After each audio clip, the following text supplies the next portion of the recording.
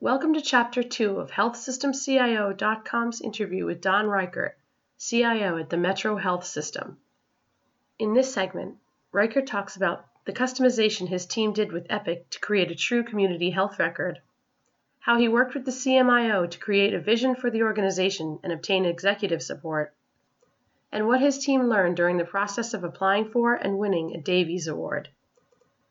HealthSystemCIO.com podcasts are sponsored by Imprivata, the healthcare IT security company ranked #1 by KLAS for secure messaging and single sign-on. For more information, visit their website at imprivata.com. One of the things that we've also done, and one of the few in the country, we have taken Epic and put it in the jail system here. Not the prison, but the jail system. They're two distinct things. So what we found out is in talking to the county, if they had a prisoner, they would get their care here at Metro. And it would take 2 police officers with a car, and they would be here an average of 3 to 4 hours. A lot of money being spent in what would be considered unproductive time from an employee standpoint. We've introduced Epic into the environment. When you think about a jail, even though it's short term, there's 3 different phases of this. There's a ambulatory phase, there's a potential ED phase, and then there's a potential inpatient phase. Epic doesn't sell a jail package, but what we did is we worked with Epic in developing a package that kind of takes the best of all 3 of those modules to work in that area. We've set up video visits. So, for example, from a psychiatry standpoint, we can have video visits with the inmate. We do lab tests. I think we're looking at doing radiology tests there as well. Once again, it's treating the patient. Now, the good thing is that is something that is, if a patient comes here at Metro, after they're freed from the jail system, they can come here and get their treatment, and we have all their medical record information. Right. There's an unfortunate process where they end up back in jail. They have their record again. So, it's truly taking things to another level and developing a true community record that can be shared. We're having other discussions with the county on other areas, too, that I can't elaborate on, but what other opportunities are there that we can utilize an electronic medical record as information is exchanged from different departments within the city and the county. Right. I mean, that certainly sounds like what you're talking about is what population health really does mean, but are you set up with anything like a formalized ACO or anything like that at this point? So we do have an ACO that it's set up. Certainly we are getting into the population health game. Mm-hmm. Epic has a product called Healthy Planet. We have most of the functionality already up and running, and that's just through the process of implementing Epic. There's a few pieces that we still need to install. I know we are looking at actually hiring a VP over population health in the near future also, because we recognize that this is where everything is going. Yeah. From a contractual standpoint, organizations are also looking to potentially take on more risk. And you have to have good numbers, you have to have a good strategy, you have to have good systems, otherwise you're going to lose your shirt. Right. As an organization. And just put the financials aside, it's really now the next step in the evolution of the electronic medical record.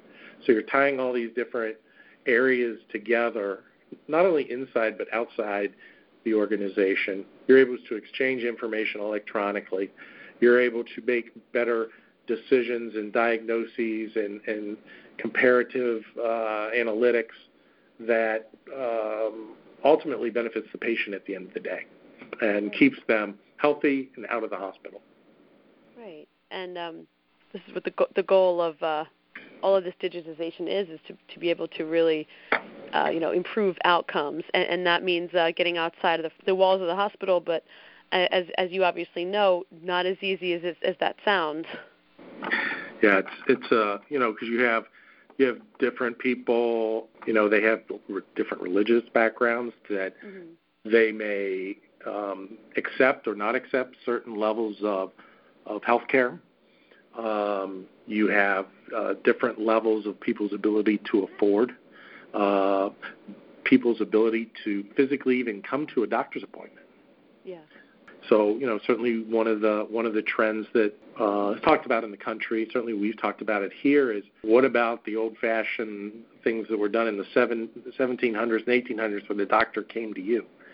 And so having medical treatment in the house. With the age of mobility, there's a lot of things that you can do and have in your little black bag that can help keeping patients healthy and really in trying to find better ways of customer service and delivery of care. You see that happening, with, let's say, Drug Mart, Walgreens, CVS, where they have all these minute clinics. Once again, another way to help deliver care in a society that in some cases they don't have patients and they want a quick fix. So, we go to a Drug Mart, we get what we need, and we get out. That option is there.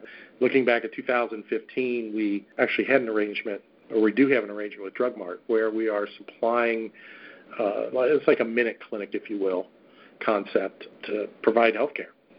Right. The direction things are definitely going in. Exactly. And in looking at things like, business intelligence, analytics, and that there's a lot of focus on this, but, what that really comes down to also is, being able to leverage the data to have better care outcomes. And it sounds like that's something that your organization has been pretty active in. We have on a couple different fronts. There was a product called Explorus, actually developed here in Cleveland, and we have nightly dumps of clinical information. And it's interesting, as a physician, you can go in there and where 30 years ago you wanted to do a study on pediatric diabetes, and how many patients in the Cleveland area have received care for that. It would take you forever. Yeah. It was a manual task. Today, a physician can go into Explorus, set up a report, and in less than a half hour, you can touch 1 million visits and have the information at your fingertips. Yeah. It's amazing. As far as a data warehouse, we've done a lot of analysis. There's a lot of products, a lot of different tools, extraction tools that are out there. We look to stay to our core. So we're working with the Epic Corporation and their product called Cogito, and using that as our basis for clinical analysis of information. We are looking at bringing in other things. So, for example, Press Ganey scores are critical, to a healthcare organization. We now have that information electronically in the same, I call it garbage can, if you will, of data, so that we're able to do cross-mapping and cross-reporting in many different ways with the clinical information and what people are saying about their care. We have other aspirations of bringing in payroll information, bringing in the true hospital financial information into the mix as well, so that we ultimately are breaking down the silos of data, and we're able to have one repository of data and able to do analytics across multiple forms of data. And once again, I attribute it very much like to the EMR journey. This is not something that you're going to put together in a year and be done. Yeah. The tools are going to evolve. The analysis is going to evolve. You're going to be looking at different types of skill sets. So you really are going to start seeing the evolution of a data scientist that have been common in other industries, but not necessarily in healthcare. Yeah. So your world is evolving from what is known as the critical report writer now to a true data scientist who is not only understanding the data schemas and where everything resides and making sure you pick the right data points to get to your answer, but bringing some normalcy to the data and how it's set up, bringing some additional analytics to the table that the traditional report writer doesn't bring. So you're definitely upping your game considerably. Great. It's going to be interesting to see that as you start to see some of the people get into the field. Exactly. Now, you mentioned briefly before the Davies Award, and could you just talk a little bit about what that entailed and why the organization was recognized? Sure. So when I came to this organization about 6 years ago, I sat down with the CMIO and I said, this organization has the potential to do a lot of great things. They had a lot of the pieces and parts in place. We just needed to have the right vision and the support of the organization to drive the business. So I came in and I said, in 5 years, I want to have this hospital at stage 6, stage 7, and receive the Davies Award. So that was our mission 5 years ago, 5.5 years ago. And we achieved all 3 of those. Part of it was putting together a strategic plan on what needed to be accomplished, sharing that plan with the organization, and not necessarily about the awards, but clinically and business-wise, where did we want to go? Yeah. How did we want to leverage the EMR? So that was really the message that the CMIO and myself wanted to deliver through the organization, and we did. I will tell you stage 6, we weren't that far off. Stage 7 was a little bit more difficult. There was a lot of work that a lot of people in IT and informatics had to do to put together the information and tell our story. The Davies Award then is the next level up. It's kind of like the pinnacle award that one can receive. So it's one thing to implement these systems and see results, yeah, and improve care and your access to information. But the Davies Award takes it to the next level, and it's taking all this information and process improvement and systems, and it's really showing how you can truly make a difference in someone's life or a group of people's lives. Mm-hmm.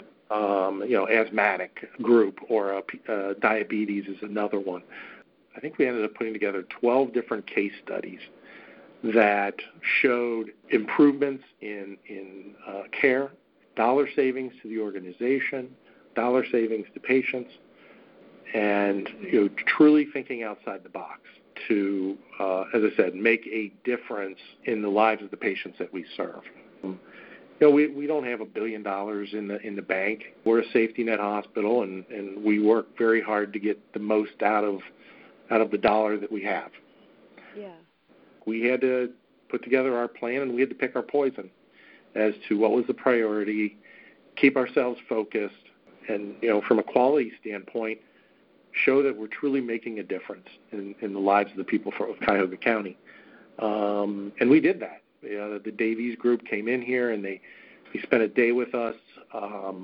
They had reviewed a lot of our casework prior to. They had additional questions through the process, and at the end of the day, they tell you right there if you earned it or not. Yeah. It was very rewarding, and we're trying to do similar things and working with industry leaders, not just in healthcare but vendors, on other ways that things can be measured. So, for example, I've been talking with HIMSS and so have many others about data analytics, data warehouse, and can HIMSS develop a staged approach similar to what they did with EMRs for data warehousing. We're looking at cybersecurity, which is a hot topic everywhere you look. And once again, I'm not looking for awards, but from an industry standpoint, it's like building a house. I need a strong foundation. What are the things that I need? And then to get me to the top of my game, what's my path? And I felt that the HIMSS analytics group did a really good job of kind of laying out this for the EMR. It was a really good guide for any organization to follow, and you can progressively see the process. I think too many times people look at this and they're like, oh my gosh, it's going to cost me $100 million to do this. Yeah. Well, you have to have the right people in place. You have to have the commitment from the top down. You have to be open to change. If you're not, then you're never going to succeed. Yeah. And, that can translate into other things that you do, too, in this space. We're always trying to be one step ahead of the process, always trying to find metrics or things like HIMSS analytics that we can repurpose that can help us not only with the sale of the idea and getting the organization to commit to what we're selling, but then use it as a path, as a checklist for us that are doing the work to make sure that we're focused and we get to where we want to end up. Right. Thank you for listening to this podcast from healthsystemcio.com. To hear other podcasts, visit our website or subscribe to our account in iTunes at healthsystemcio.com/podcast.